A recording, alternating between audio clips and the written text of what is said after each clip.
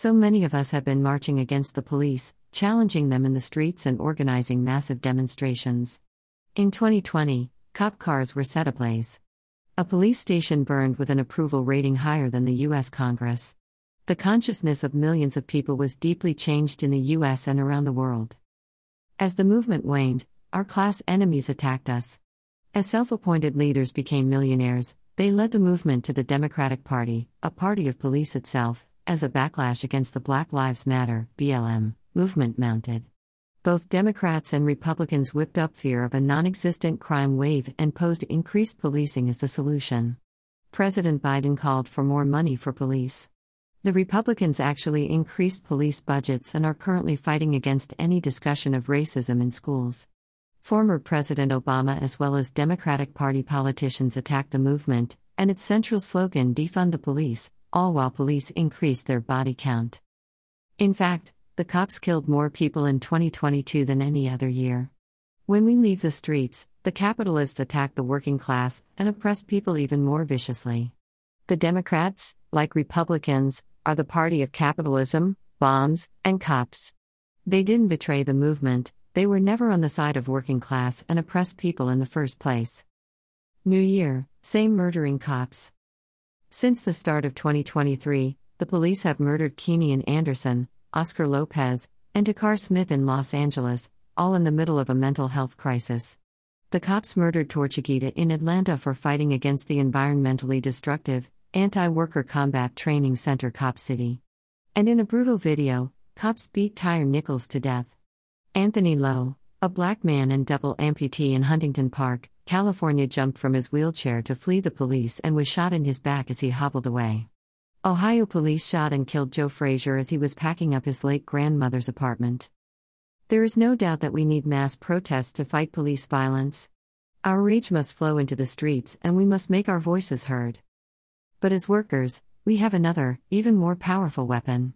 To fight the horrors of policing, we must organize to strike. Workers run all of society and have the power to shut down the economy, whether in a classroom, a factory, or a restaurant. The labor movement is slowly but surely waking up as more and more workers unionize. Amazon workers, teachers, railroad workers, and public and private sector workers can stop products from arriving and can grind the economy to a halt if we join together and refuse to work. Chris Smalls explained it well in a tweet. Greater than it's a damn shame not even a month into the new year here we are again with police brutality. We're overdue for a stance against this oppressive racist system. #Tyre Nichols should still be here. Labor has to take a stance when we're talking community that is one without police. Greater than Christian Smalls, at @shut_down Amazon, January 29, 2023. In 2020, SEIU called for a strike for Black Lives on Juneteenth. Although the union didn't mobilize nearly enough of its millions of members and the work stoppages were short, it was the right idea. During the West Coast port shutdown, also on Juneteenth, ILWU workers refused to offload or onboard cargo in solidarity with the BLM movement in conjunction with the mobilization of tens of thousands against the murder of George Floyd. That's what I'm talking about. There are other solidarity actions that workers have mounted against the police. In Minneapolis, a bus driver refused to transport riot police to the protest lines. Building workers' solidarity can lay the groundwork for workers across unions to strike against the police and support each other. Additionally, we must call on the sectors of workers that these murdered men were part of. Keenan Anderson was a teacher. The teachers' unions, the biggest unions in the country, can and should mobilize their members to march against the murder of a fellow teacher. They must organize the workforce to refuse to go to work and take the streets instead, demanding the defunding of the police and the refunding of schools. Books, not cops. Tyre Nichols worked at FedEx. Delivery workers at Amazon and at UPS must rise up for their brother, who worked day in and day out doing the same labor they do. Tyre Nichols won't be at work, so all other delivery workers should rise up in protest. Consider if Amazon, railroaders, public sector workers, nurses, teachers, graduate school workers and researchers, social workers, Starbucks, Trader Joe's, fast food workers and every other worker who went on strike or voted to strike or organized a union at their workplace actually walked off the job and into the streets against the police, it would shut the economy down and flex our power as workers against the police. Police are not workers. Disaffiliate them from our unions. In some unions, including the AFL-CIO, AFSCME, and SEIU, there are police as members. The police are not workers, they attack workers. They brutalize us, beat protesters who challenge them, evict, and kill workers. When the police go on strike, it has been to defend their murderous rampages. In 2017, NYPD organized work stoppages in protest of the BLM movement for Eric Garner, and crime went down. Fewer cops resulted in less crime. Malcolm X suggested in a speech he gave in Los Angeles, "How can you have more cops and more crime? It shows you that the cops must be in cahoots with the criminals. The police are the criminals." In Atlanta, where the police are members of the SEIU affiliate, Race Hart Brooks, an unarmed black man, was murdered by cop Garrett Rolfe. The police strike to defend killer cops. They break the strikes of workers, including beating up SEIU janitors who went on strike to form their union.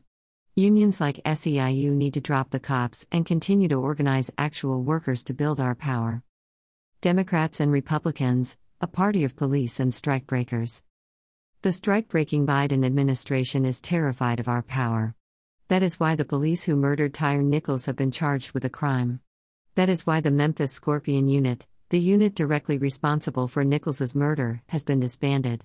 Top cops like William Bratton and former cop, now mayor of New York, Eric Adams, are both Democrats. Through the Democratic Party, they fought for more money for police while they attacked black people, immigrants, queer people, and the disabled in the cities they ran. The Democrats are terrified of another, more powerful uprising. The power of BLM is the reason Republicans like Ron DeSantis are blocking the teaching of Black history in schools. If the multiracial youth are taught the history of racist foundations of the U.S. and the resistance to that oppression, they could feel empowered to make history themselves. Strikes and unions, just like Black civil rights, used to be illegal in the U.S. It was mass movements, uprisings, organization, and strikes of a multiracial working class that forced it to change.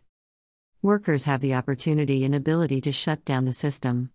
This is why Democrats, Republicans, and even the Squad broke the strike of the railroad workers.